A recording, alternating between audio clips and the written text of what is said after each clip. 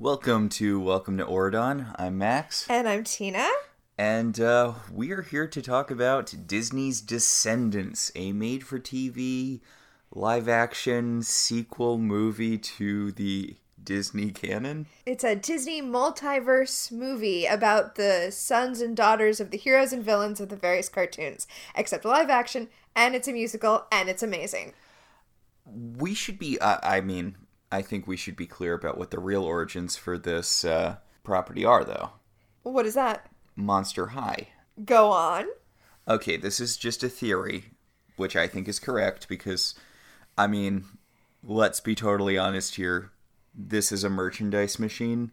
All Disney properties are merchandising machines, but this is very, very specifically for the dolls.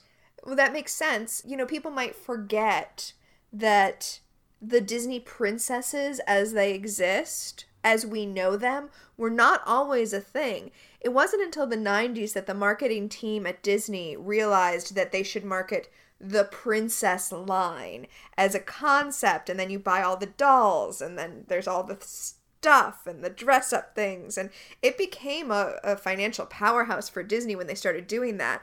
So, of course, they need a high school AU to go with that. Yes. Because you said it's a sequel, but really it's a next-gen high school AU. Yes. Using the parlances of the fanfic community, that is what this is. But the reason I say Monster High is I'm not a doll person. I'm not involved in doll fandom. But I have seen Monster High dolls on the internet, and this really seems to be what they're borrowing from when it comes to the characters' outfits in this show. I am a doll person, and I love Monster High dolls, and you're right. This is definitely the aesthetic they are aping.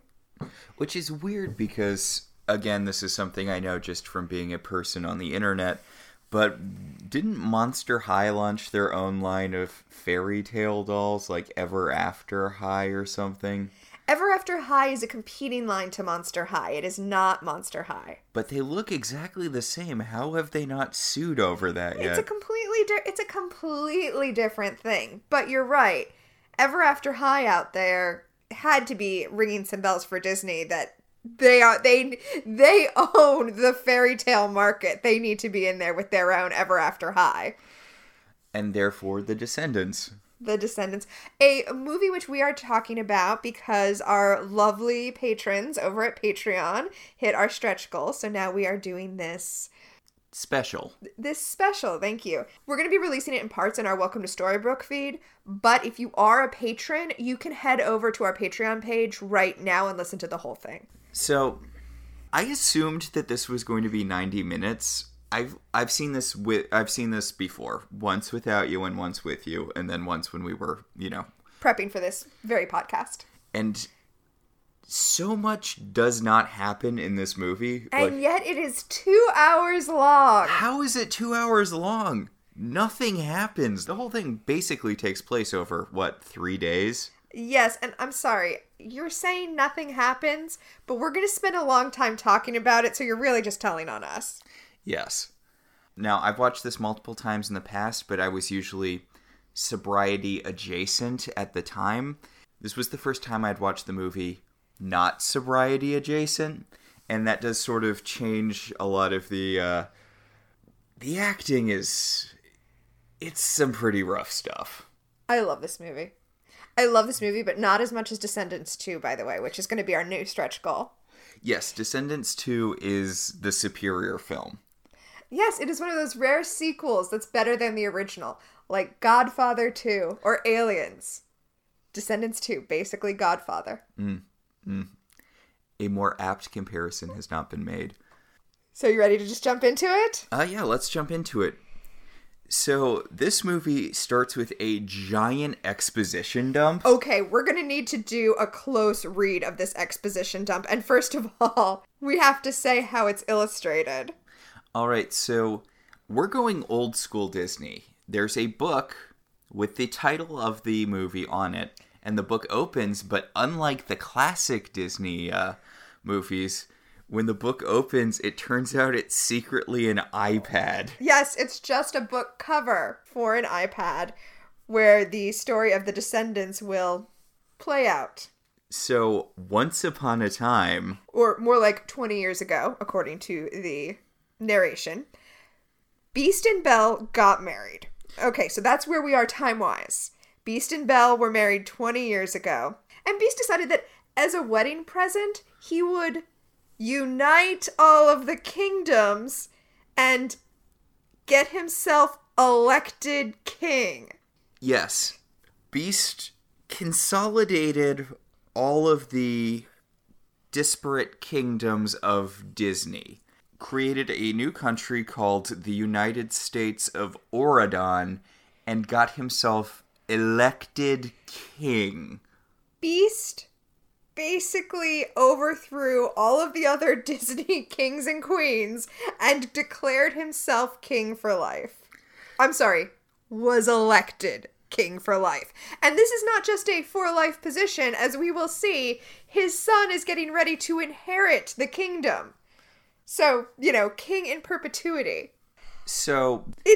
It's always really funny when you're in the United States and you have the values that are ascribed to the United States, but you're trying to do a fairy tale story.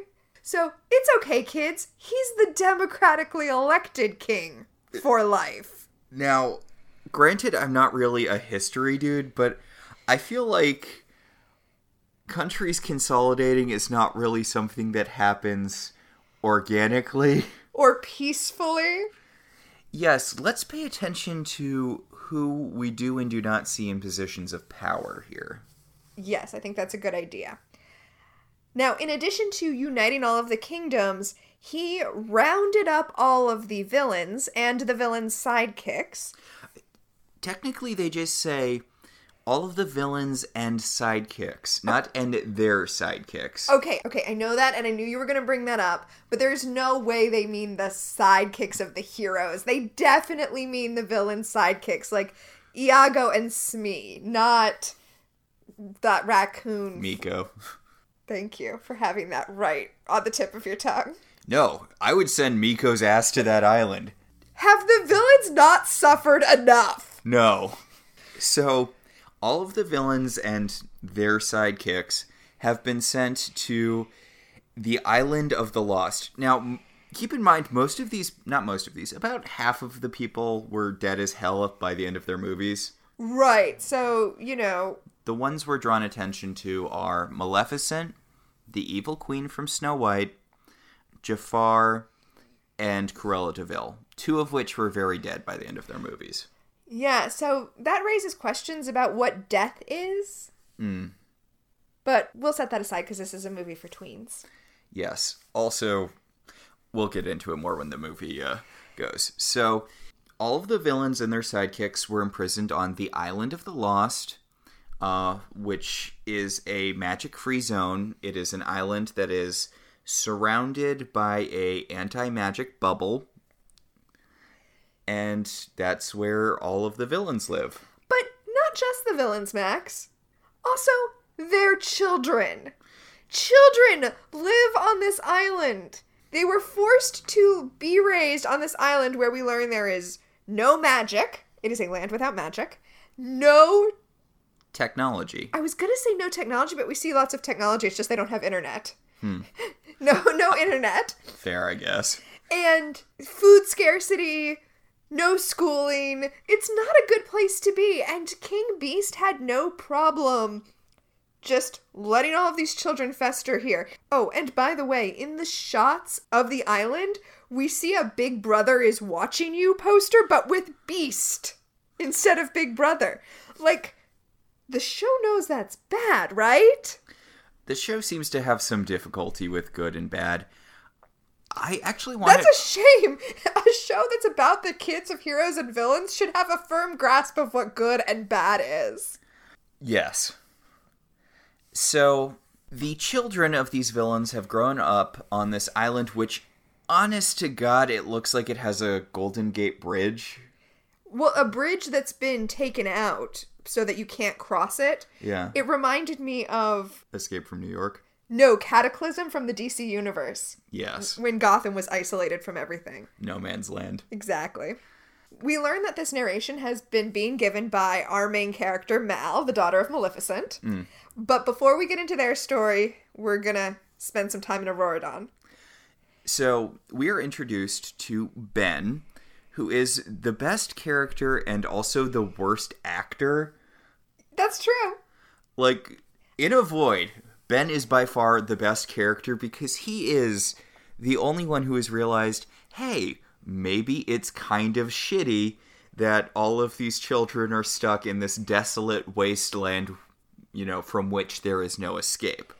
Yes, he is turning 16, at which time he will be made king, which is a terrible idea. I mean, maybe not. Beast is a terrible king, so Ben will be a better king. So, okay.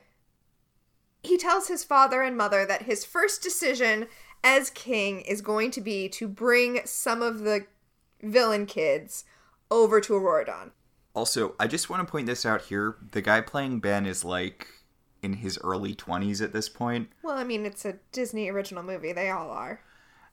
That's the thing. Almost all of them are. A couple of the characters are played by actual teenagers, which gives it this weird thing where you've got, Jay and Ben are actors in their early 20s. Carlos is being played by an actual 14-year-old.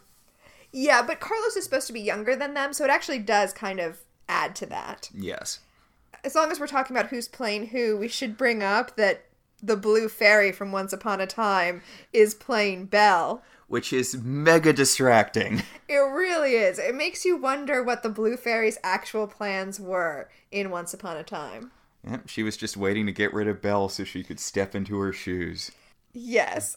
We should say this is a very different Beast than Once Upon a Time as well, and that he's not Rumpelstiltskin.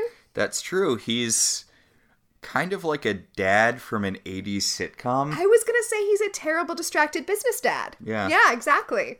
He tells Ben that he didn't make any good decisions until he was 42, and so he and Belle do the squabbling straight couple thing where Belle's like, you were 28 when you married me. So we know that he was 18 when he was cursed in this universe. That's exactly what I was going to bring up. We love to mark what time is and when things happened. Yes. And Belle's like, you were 28 when you married me? And he says, it was either you or a teapot, which, oh, God. Disturbing. Also, Mrs. Potts was already married. She's Mrs. Potts. Clearly, if you were going to hook up with any of the enchanted household items, it would have been the feather duster. Obviously. It's like you weren't even there, Beast. Ben tells his parents that his first decision as the 16-year-old boy king of Auradon will be a work release I guess it's a study release program for the children of villains. Yeah, it's more like, I was going to say exchange program, but nobody's going over there. In this movie. I was wondering how uncomfortable this is, because, I mean, on one hand, there is sort of a colonialism aspect to it. Ben is taking these kids. Oh, okay. I mean, I get it's not really exactly the same thing, because this isn't children being abducted from their parents and forced to... What were those schools called? The English schools. You're right. It does have kind of tones of the English schools, but it's a little different because... A few things. These are 16-year-old children, and since Ben is... Well, Carlos is 14, but these are teenage children, and since Ben is about to become unquestioned ruler of everything at this age, I think we can consider that they are of an age where they're making their own choices, or at least they have agency to make their own choices, and this is the age they're being invited over. They're not being taken as children. Yes. And I believe the idea is not that we're going to bring over the villains and make them like us and then in that way wipe out their culture, but rather maybe we shouldn't have been imprisoning people because their parents were evil, and let's just discontinue this entire experiment. Yeah. But there is a lot of weird in-group, out-group stuff that this show does address in a way where sometimes I feel like they know what they're doing and sometimes I think they don't. So we'll definitely be touching on that some more. Well, the sequel does a much better job deconstructing sort of the fallout from the decision to isolate all of the villains on their own island where they can breed as they will. I was going to say, Descendants 2, I feel the person at the helm was definitely understood the weird revolutionary implications of this world in a way that I think the person who wrote this movie kind of understood, or sometimes understood. Well, let's not give one person credit for this. I'm sure that this was a movie that was aggressively written by committee. Of course. I mean, the majority of people in the room. Yes. So Ben talks about the 4 children he's going to bring over to Auradon. Mal, daughter of Maleficent. Jay, son of Jafar. I'm going to put a pin in that. We'll put a pin in that. Carlos, the son of Cruella de Vil. And Evie, the daughter of the Evil Queen, who is not using her official Disney name, Brunhilde. She's just going by the Evil Queen. She always does that. Yeah. I mean, we had Regina, but... Okay, let's pull that pin out. Okay. Jay is the son of Jafar? Really? Because let me tell you how he's coded in this movie. His villainous thing is coded as... Stealing. As stealing. He's a thief. You know what Jafar wasn't in the Disney movie? A thief. You know who was a thief in that movie? Aladdin. Just saying, it's a little weird that Jay seems to be coded more as Aladdin's son than Jafar's son, especially when you think about how much more villainous Aladdin is than, well, Jafar's pretty villainous, but especially when you think about how villainous Aladdin was. By Disney standards. Yes. And for a fuller view on this, I suggest, as I have on the Welcome to Storybook podcast, that everyone go watch the Star Kid musical Twisted. It's all available on YouTube. It is great. It's wicked, but from the point of view of Jafar, it's amazing. Also, we see Jafar as a merchant. Mm-hmm. Like the merchant at the beginning of the movie. Yes. Which is a character who, according to early drafts of the script and also fan theories, is actually the genie. Yeah, a human version of the genie. So, the 2 things Jafar is coded as in this movie is the character that was the genie and the character that was Aladdin. He basically has no attributes of actual Jafar. Yeah. Okay, so my theory is that Aladdin somehow switched places with him. Or perhaps... Jafar switched places with Aladdin. Because remember, Jafar was a genie at the end of Aladdin. Yeah. So maybe he found a magical way to switch places with Aladdin. And the character that we think is Jafar is actually Aladdin, who has been swapped with Jafar. Well, apparently we are getting some genie stuff in the upcoming 3rd Descendants movie. I'm so excited for the 3rd Descendants movie. So we'll be able to explore that further there. Okay, let's move on then. Hey there, this is Tina from the future. We recorded this podcast a few weeks ago, and just yesterday we saw the live-action Aladdin movie, where Jafar is portrayed as a man who used to be Aladdin. He used to be a thief and a street rat, and through clever manipulation worked his way into the position of vizier. So while I'm normally opposed to this trend identified by Lindsay Ellis in her Beauty and the Beast video of Disney live-action movies serving as kind of a fix-it fic for the cartoon, I do like that they decided to make the live-action Jafar gel with the Descendants portrayal of Jafar. Okay, back to our original recording. So, Ben wants to bring these children over because, hey, maybe forcing them to live on an island prison isn't great. Now, I get the feeling Ben specifically chose the 4 kids who were kids of the people that his dad had ranted were the worst villains. Weird Gaston wasn't there. I mean, come on.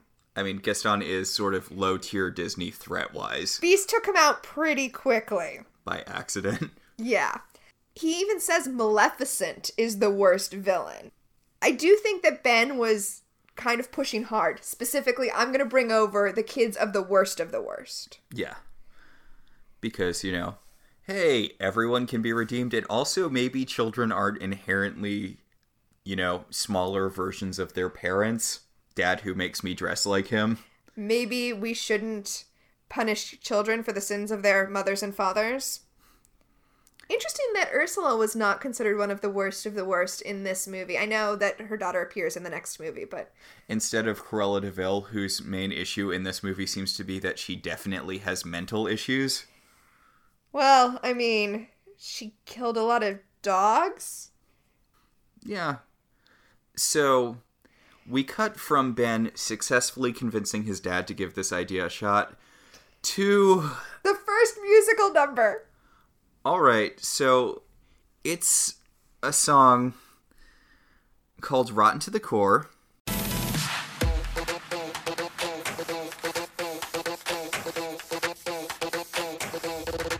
They say I'm trouble, they say I'm bad, they say I'm evil, and that makes me glad. A dirty no good, down to the bone. Your worst nightmare can't take me home. So I got some mischief in my blood. Can you blame me? I never got no love. They think I'm callous, a low-life hood. I feel so useless. Misunderstood. Mirror, mirror on the wall, who's the baddest of them all? Welcome to my wicked world, wicked world. I'm rotten to the core, rotten to the core. I'm rotten. So it's this song about how these four kids are rotten to the core, how they're the worst of the worst, they're super bad, blah, blah, blah. Okay, but what does that mean in the context of living on the Isle of the Lost? Yeah, like, y'all don't have, like, special magic powers or anything. Like, again, there's no magic on this island. You are just four random-ass teenagers who dance in synchronization down the streets of this... Okay, in retrospect, four random-ass teenagers who wander through the marketplace dancing are exactly the kind of kids who would sing that they're the worst of the worst. That is true. There is a very inflated sense of evil here. I also want to point out that this song opens with Mal spray painting graffiti that says "Long live evil," but it's not graffiti style. It's a style that would fit very nicely on a patch or enamel pin that I'm sure you can buy at Disney.com. Yes, it is a logo. You know what? They're not the worst of the worst, objectively speaking.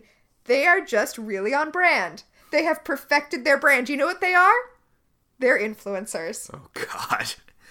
They are Isle of the Lost influencers. So, we mostly see them, they're wandering around this crappy island doing a very organized dance number about how evil they are that somehow accumulates other people to do backup for them. That's how musical numbers work. Okay. I want to just bring attention to a couple people in the background. One, Mal walks through this guy's house, a guy who's taking a bath, a guy who is wearing a Mad Hatter hat. So I'm wondering where the baseline for villain is here. Oh, right? Also, one of the people in the background of this dance thing is wearing a Lost Boys style furry hat.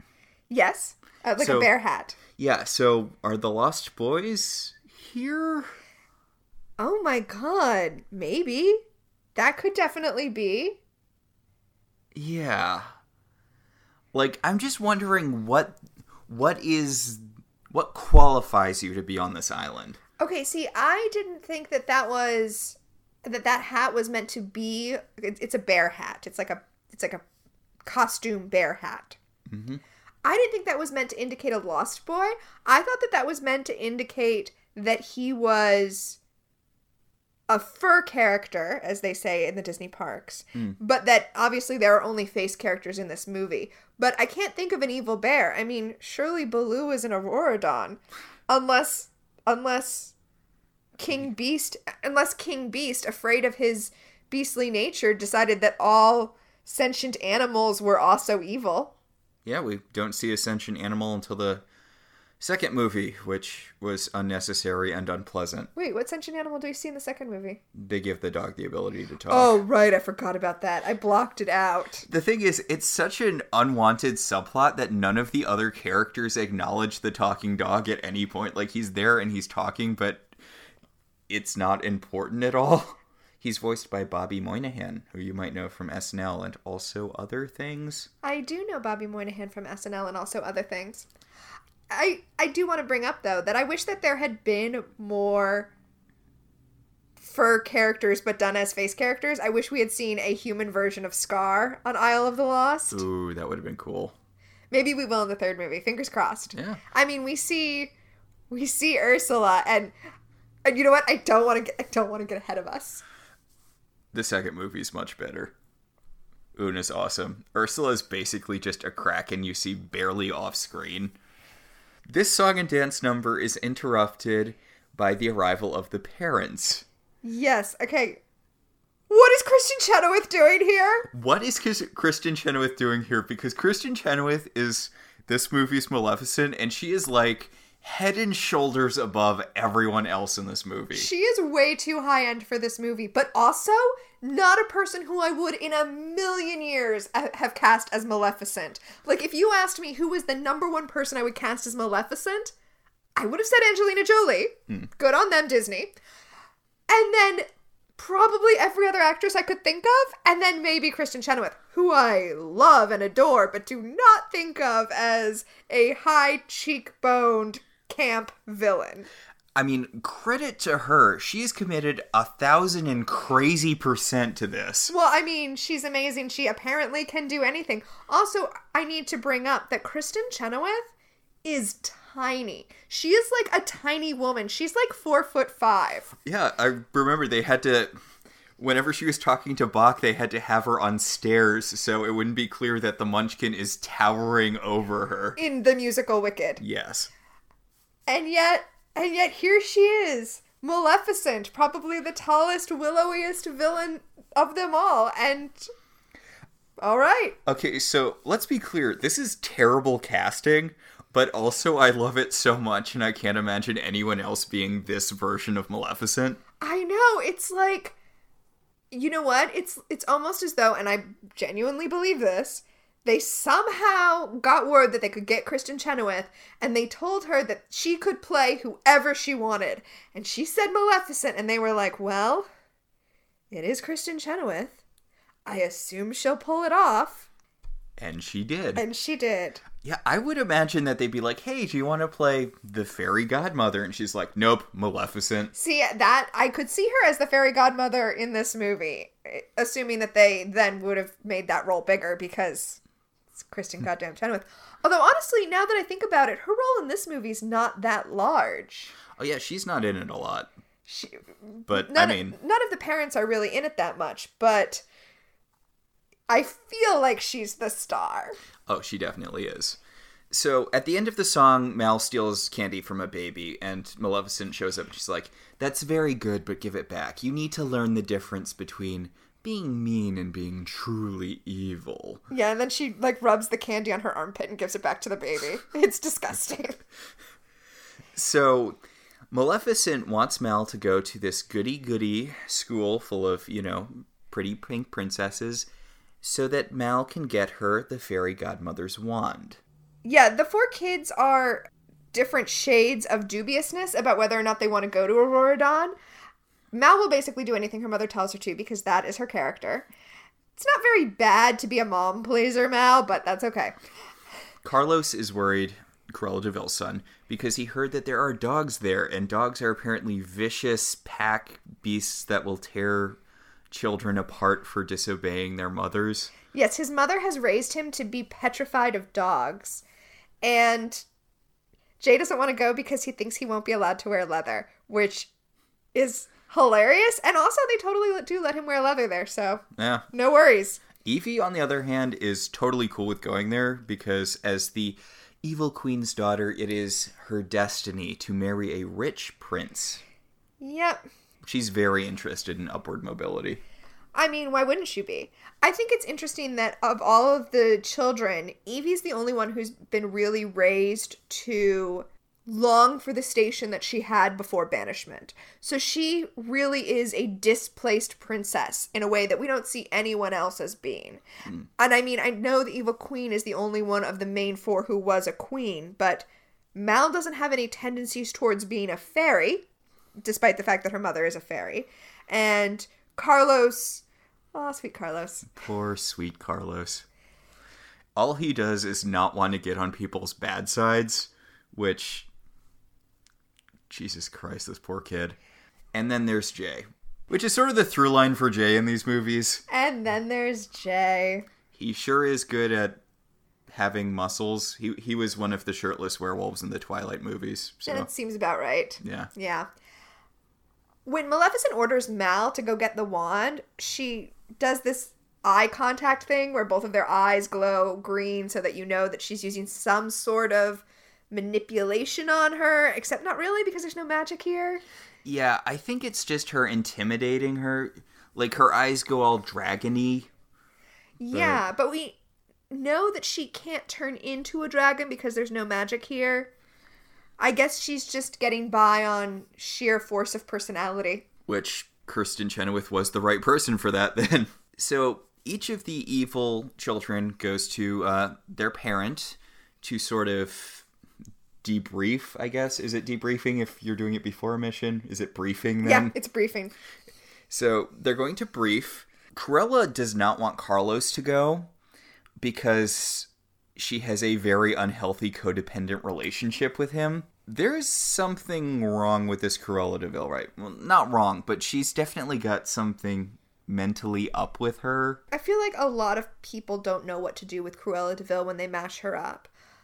Once Upon a Time did Cruella de Vil right. She's basically the best villain they ever had. And they did it by giving her a desire for upward mobility that Cruella de Vil in the original story does not have because she is already Upward. Cruella de Vil is basically the evilness of capitalism. She's all-consuming and crushing anyone beneath her and claiming everything for herself.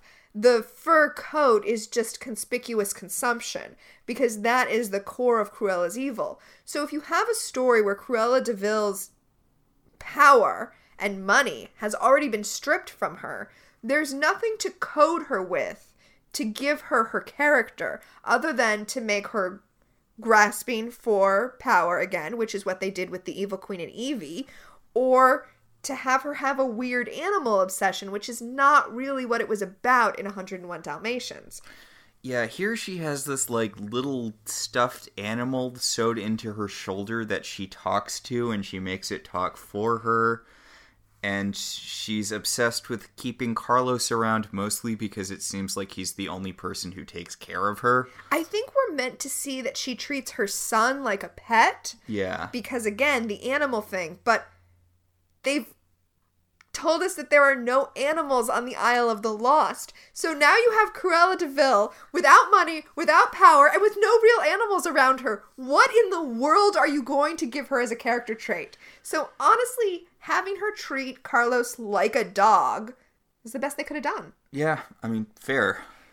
Meanwhile, Jafar doesn't want Jay to leave because Jafar is a merchant on this island, and all of his wares are just things that Jay steals for him. Yep. So this is really not a Jafar thing. I mean, I guess Jafar had Aladdin steal something for him in the movie, but like, I mean, okay. That's a stretch. Mm-hmm. And Evie's mom is like, look, just find the richest dude you can find there, lock his ass down, and make sure that his castle has an extra room for Mummy. And Maleficent reminds them all to keep their eye on the prize. In this case, the prize being getting revenge, which is good. If you need to be motivated to do something and you can't come up with another motivation, do it for spite. Honestly, I love Maleficent's dynamic with the other villains because all of them are graphically uninterested in, revenge or really even much getting ahead in life except, say, the Evil Queen. Like, they're all mostly just interested in bettering their station within the context of this island. Yeah, most of them have accepted their station at this point. It's interesting that Maleficent tries to use revenge as a motivator, considering that, okay, people we don't see in this movie. Sleeping Beauty, Aladdin, we do see Snow White, but very briefly and in a real weird context. Also, let's talk about whether or not Snow White got punished later. Or who would Cruella even feel like she needed to get revenge on? The Darlings? I mean, also we don't see them. We definitely don't see them. I mean, why would they be invited to Auradon? Oh. Yeah. Yeah. So, The Evil Queen gives Evie her magic mirror, which is no longer a mirror on the wall, but now basically a compact. I do really love the dynamic the Evil Queen and Maleficent have. Weirdly enough, it is sort of similar to the dynamic that we saw Regina having with Maleficent in season 1, where they are long-term friends who are they are friends due to circumstance more than anything else. It's so weird. They've got this dynamic where you can tell that they've known each other for a really long time, and they may have been at each other's throats at some point, but by now they're just the person they know the best. I was thinking of them as Hilda and Zelda Spellman from the 1990s Sabrina TV show. Yeah, there is sort of an aspect of that to it. There's kind of a sisterly, I hate you but I love you dynamic. Which I do wish we spent a little more time with the parents. I know that this is a made-for-TV movie that was basically created to sell merchandise to tweens, but I really feel like you're showing our age when you say you wish they'd spent more time with the parents. yeah, accurate. So, anyway, the Evil Queen gives Evie her magic mirror, which, as I said, is now compact because the magic has shrunk. And, I love that. And Maleficent gives Mal her spell book, which is no use to her now in this Isle without magic, but Mal will be able to use once she gets to Auradon. And the boys get nothing, because they are barely characters. They get male privilege. They're fine. Actually, Carlos gets a character arc. Jay doesn't. No, he does not. So, Jafar gives Jay a very short speech where he tells him, remember, there's no I in team. Remember that in case that becomes relevant to what very little story arc you get later in this movie. Spoilers, Jay gets redeemed by joining a sports team. Redeemed. Yay. Sports. Yeah, we're going to see some Auradon-specific sports, so that's fun. Apparently, Beast was super into lacrosse. Except it's not really lacrosse. So, the car arrives to take the kids to Auradon. By the way, there are cars. What time period this exists in God, is so I know. big. Yes, well, but there should be cars because Cruella de Vil is here, and she iconically had a car, so it would be silly if there weren't cars. Yeah. Also, iPads are a thing. The next movie has a major plot point involving a 3D printer. I think it's safe to say that the time is now. The movie takes place now for some reason. All right. So, as they're all piling into the car, Maleficent makes significant eye contact with Mal. Yeah, she gives a, go get him, I'm watching you gesture to Mal. I do like how all of the other parents came down to see the kids off, but Maleficent decided to stand dramatically in an overhanging tower. Yeah, she said goodbye from her balcony because that's who she is. Okay, this next scene is something that I have strong feelings about, so let's get into it. All right, the kids get into the back of the limo, and in the back of the limo, they discover that it is stocked, as limos often are, but this one, I guess because it's children, it's not stocked with alcohol, but in fact, just jars and jars of candy. And the boys go crazy consuming all of this candy, which is not like anything they've ever tasted before. Not just because they live with food insecurity, but because candy and sugary treats and things are literally not a thing on the Isle of the Lost. Yeah, Carlos points out he doesn't know how to describe sweet. Yeah. Well, I mean, it's sugary sweet, so it's sweeter than whatever the hell they're getting on the island. I mean, we saw him steal an apple, but this is an entirely new kind of sweet. So the limo drives out across the bridge, which the kids freak out because they think that they're going to be driven into the ocean. But instead, a magical road appears and they make it safely to the other side. So we're supposed to be laughing at these kids going crazy consuming food after they've lived with food insecurity their whole lives.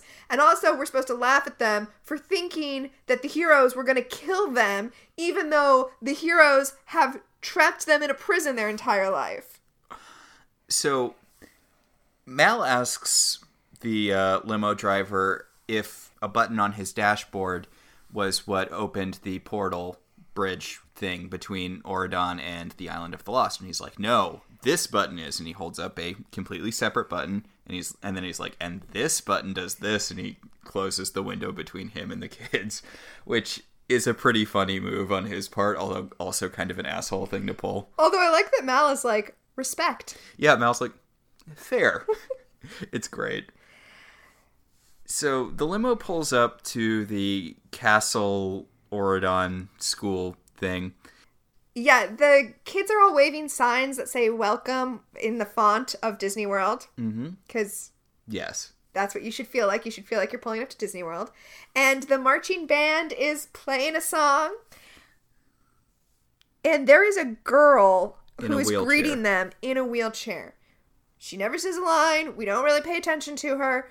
But I just wanted to point her out because I am convinced that she is Ariel. Or rather, Ariel's daughter. Melody? Yeah, but not Melody, because this isn't accurate to the made-for-TV movies. Well, you had a theory about Ariel's role in this. I do have a theory about Ariel's role in this. I think that Ariel is going to come back in the 10th movie. When they decide they're done with all of these movies, I believe that Ariel is going to come back with all of her sea creatures, Aquaman style, and take back Auradon from Beast. Well, she's the Daenerys Targaryen of the Descendants universe. That is my belief. That is my firm belief. Because, I mean... Mother of fishes. Ariel is the one who launched the Disney Renaissance. She is a vitally important character within the Disney princess canon. So it's very bizarre that she has not been represented in either one of the Descendants movies that have come out yet. Ariel Targaryen. Undrowned. Yeah. So the limo pulls up and Jay and Carlos are fighting and they fall out of it fighting over the last remaining candy bar. Well, and also, like, they took, like, the mini fridge out of the limo because, you know, they grew up having to scrabble for everything. I also just... One of Evie's character traits in this movie and the following movie and presumably the third movie is that she's a fashion designer. Mm-hmm. She's the one who's fashionable and she actually designs clothes and makes clothes for them. And her purse looks like the box that the evil queen keeps Snow White's heart in. It's awesome. Throwing that out there. If you want to get me something for my birthday, that would be a good thing. I'm sure it is available on Disney's website. Right? Probably. Or at Hot Topic. Oh, yeah. So, I do really love the low-key limo driver who just tells them to leave the mini fridge. Yes. But they're greeted by the headmistress of the school, the fairy godmother. Who Jay immediately hits on. Like, I think he's supposed to be hitting on Sleeping Beauty's daughter, but honest to God, the way the scene is framed, it really seems like he's hitting on the fairy godmother, who runs the school, by the way. He is definitely hitting on... Audrey, Aurora's daughter, but I do see it. Arguably, he could also be hitting on Ben, because a weird running through line throughout this movie is that Ben seems to be actively trying to seduce every member of the evil kid squad. Yeah, the evil kid squad is like, yeah, we're the villain kids, and this is our boyfriend Ben. Yeah, that is basically where this movie ends, so... Okay, a couple things here that are important. Yes. Mal, like, zooms in on the fairy godmother because she has the mission. Mm-hmm. She's like, oh yeah, you're the fairy godmother. You are the one who did all that magical shit for Cinderella with your wand. And the fairy godmother tells her that here in Auradon, they have stopped using magic. Why? My theory as to why they stopped, they all voluntarily gave up magic because they don't need it, because everything is perfect here. You know who doesn't have magic? King Beast. So I'm just saying I have some doubts about how voluntary everyone giving up their magic was. Yeah, there's a darker story here. Not to be Johnny, everything needs a dark backstory. But, I mean, come on. So, Ben's like, hi, I'm Ben, and And Miles like, Prince Ben. And Evie's like, oh, a prince. Hello, I'm Evie. My mom was the evil queen. I'm a princess. And Audrey tries to mean girl her. Is like, your mom was deposed. You're not a princess here. And I'm like, oh, really, Audrey? Because last time I look, Beast took over your mom's kingdom. So maybe turn it down a notch. Yeah, it doesn't exactly seem like you're much of a princess anymore either. Unless princess and prince are like senatorial roles in this new government. Like in She-Ra. Yeah. Princess is just the representative of whatever district you're from. Okay, either way, your mother has been deposed and Beast has taken over. So, maybe shut up. So, the fairy godmother tells them that she's happy to have them here, but they're going to need to go over rules, curfews, and they've been enrolled in a class called Remedial Goodness. Oh my. Wow. That's condescending. That's not good. So the whole crowd disperses except for Ben and Audrey, who's like trailing him. But Ben is just really, really trying to connect with every one of these kids. It's adorable. It is. He's trying so hard. So hard. And Ben, poor, sweet, stupid Ben, does not know how to talk to them. No, he does not. Their experiences are completely foreign to this guy. Which will actually be basically the plot of the next movie. Your experiences are not universal, Ben. Oh, and then Audrey, who I hate for most of this movie, but she tells Mal that she forgives her for the fact that her mother tried to kill her mother. And Mal tells her that she forgives her for the fact that her grandparents failed to invite Maleficent to a party, which is amazing. It's the only indicator here that Mal has fairy blood, because that is such a magical fairy thing. Attempted murder is on the same level as bad hospitality. I do think it's interesting that they have this weird mean girl talking to other mean girl thing where they go, I don't blame you for this. Well, I don't blame you for that. And then they go, ha ha ha ha, ah. Which seems like a very specific trope. It's weirdly choreographed. It's weirdly choreographed meanness. Yes. So Ben decides to take them on a tour of the school. He shows off the giant-ass statue of his dad, which looks like his dad, but then when you clap, it turns into the Beast. Right? It's got a clapper on it. You like clap on to Beast in human form. When it transforms into Beast form, Carlos freaks out because he's never seen any animals and he's afraid of them because his mom did a number on his head. Also, he tries to clap off the animal and can't do it. Oh, poor Carlos. Yeah. So, Mal's interested in, obviously she has the mission. She's like, so, y'all have any magic here? I mean, I'd imagine the fairy godmother didn't throw out her wand. And Ben's like, we basically ditched it when everyone got super into technology. But the fairy godmother's wand does exist. It's going to be used in my upcoming coronation. Maybe keep that in mind. Yes. Also, we keep it at a museum. So keep that in mind, too. So we're introduced to Doug. Yes, he comes down the stairs so that he can be introduced to the villain kids. He was in the marching band, so he's still in his marching band uniform. He's going to be their, what do you call it? The person you shadow when you show up to a school. Your student mentor? Yeah, he's basically going to be their student mentor, which I would think would be Ben under these circumstances. But Ben is too important for that? Ben. Speaking of, let's talk about who Doug is. All right. And let's talk about what Doug is doing here.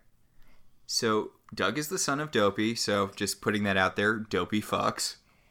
Dopey fucks. Now, here's my question, Max. Mm-hmm. Who does Dopey fuck? I'm going to cut you off before you can answer. Because every single main character in this movie is the daughter or son of a hero or villain.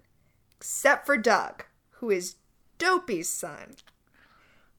And you know whose children we don't see? Snow White's. That is correct. You know who else we don't see? We don't see Snow White's Prince Charming. Nope. So, make of that what you will. Mm-hmm. Also, We see Snow White later in this movie, who is very much not a princess anymore. Right? What happened to Snow White? Because we can infer from Parents' Day, from what we see of Parents' Day later, that everyone else may not be kings and queens anymore, but have maintained some station under this new world order Beast has instituted. My theory is that when Beast united the kingdoms, Snow White refused to bend the knee. Oh, yeah. And perhaps her prince did, and that is why we don't see him, and that's why we don't see them together. Just a theory, just throwing it out there. But unlike Ariel, did not engage in open rebellion. Right. So Doug's running thing is that he can't remember all of the names of the dwarves who are his uncles, so that's pretty fucked up, bro. He's got 6 uncles. That's a lot of uncles to keep track of. Also, he sees Evie and says, hi-ho. Which, this is a kid's movie. This is a kid's movie. Maybe tone it down a bit, Doug. Okay, Evie's into it, though. She is ready to jump those dwarf bones. Yeah, she is down to clown. Doug brings them to his... Do you think that the sons of the dwarves would be like sweet taboo sex for her because she grew up the daughter of the evil queen? Oh yeah. This is definitely a, dating what daddy doesn't like situation. It's practically Romeo and Juliet. It is funny because when Doug's getting them to their new rooms, he's going over the dwarves again, and Carlos ends up helping him out. Yeah, why does Carlos, son of Cruella de Vil, know all the dwarves? Well, we never find out who any of the evil kids' other parents are. So more questions is what you're telling me? There are more questions here. Carlos is pretty short. So the kids go up to their dorm rooms, and because they are on brand, the girls have to close their drapes, making it dark so that they can feel more at home, which is ridiculous. We saw there was plenty of light in the Isle of the Lost. Yeah, everything's neon, dudes. Who are you kidding? So Carlos and Jay immediately get super into video games. Yeah, Carlos finds a Kinect in his room and is like, yes, this is what it's all about. And Mal pulls Jay to the side and she's like, Jay, I notice you've been stealing all of this stuff. Why? And he's like, it's what I do. This is my one personality trait. And Mal is like, okay, but our plan here will end with us ruling the world. And since all of this stuff is in the world, you will then have it. So stay focused, man. Seriously, no point. Mal is really mad that none of the other kids seem to have the mission. Yeah, which is fair. I mean, it's like when you're in a group project and you're the only one who's doing any work. Oh god. You're making me relate to Mal. This is the situation Mal's in. You should relate to Mal. She is the only one who cares. She's basically the Leslie Knope of this movie. Yeah. She asks Evie to give her the magic mirror so that she can figure out their next step. Which turns out is going to be robbing the museum. Because that is where the wand currently is. She does a little thing where she holds the mirror and she starts to do the incantation, and it's like, mirror, mirror in my hand. It takes a little bit, but they use a combination of the mirror and a laptop Jay stole to find where the museum is. Right, well, they have to map quest it. God. Meanwhile, they're having a lot of trouble pulling Carlos away from the video game because, Well, it's funny because his trait next movie will be that he is the tech-savvy one. So it's nice to see that they had that in mind right from the start. Yeah, so Jay's the muscle. Carlos is the tech. Evie is the face. Mal is the brain. Yeah. Yeah. Pretty good crew. This is a decent role-playing game crew if you wanted to, Yeah. Of course, Mal's going to end up doing most of the heavy lifting, too. Pretty typical. I mean, you have a sorcerer or wizard or what have you. After the early stages, they're going to be the ones who are taking everyone out. Yeah, that's true. So they find their way to the museum, and it's basically a Smithsonian, except for all the magical shit from the movies. We briefly see Triton's trident. Mm-hmm. We see Beast's rose, which is weird, because that rose lost all its flowers. Maybe it's just like a replica. Mm. Yeah.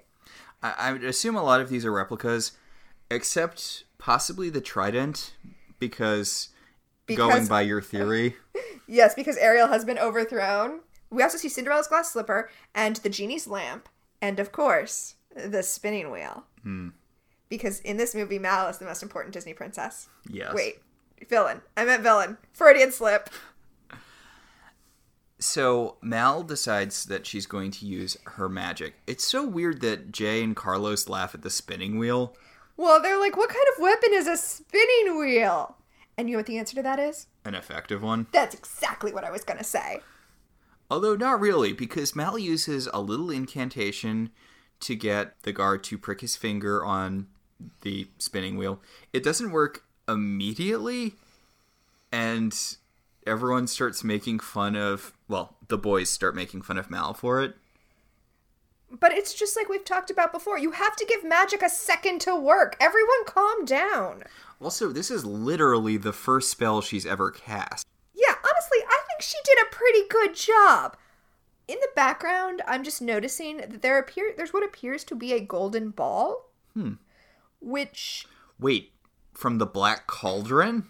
Oh, is that what it is? I mean, I would be wicked surprised if that's what it was, because that's a deep-ass dive. Well, I was thinking even weirder that it was the golden ball from... The original Princess and the Frog story? Exactly, but that doesn't make it into the Disney movie.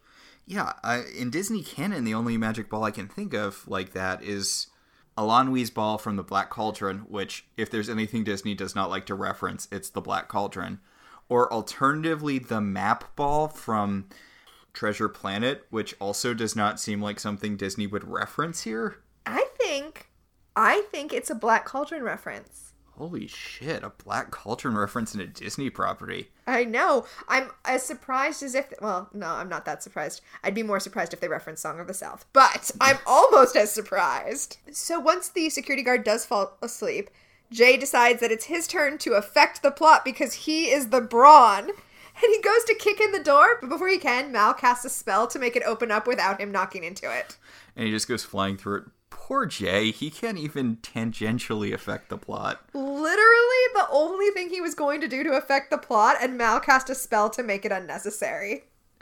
So, apparently the spinning wheel has lost its touch over time because the guy is just regular asleep and not enchanted asleep. Right, they have to sneak past him. He's not going to be out for 100 years. Sadly.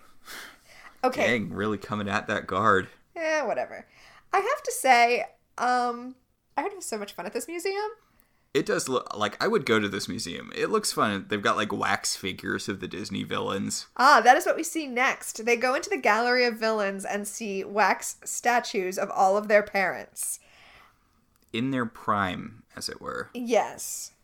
It's a little strange that in this gallery we see the 4 parents of these 4 children.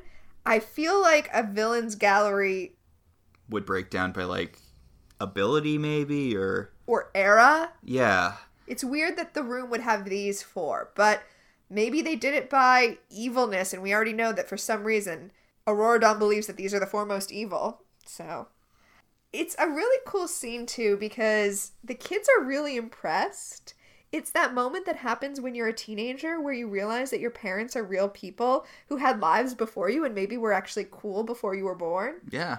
They're seeing them in their original context, which is not something they've seen before. They're seeing their parents at the height of their power, and it's real freaky.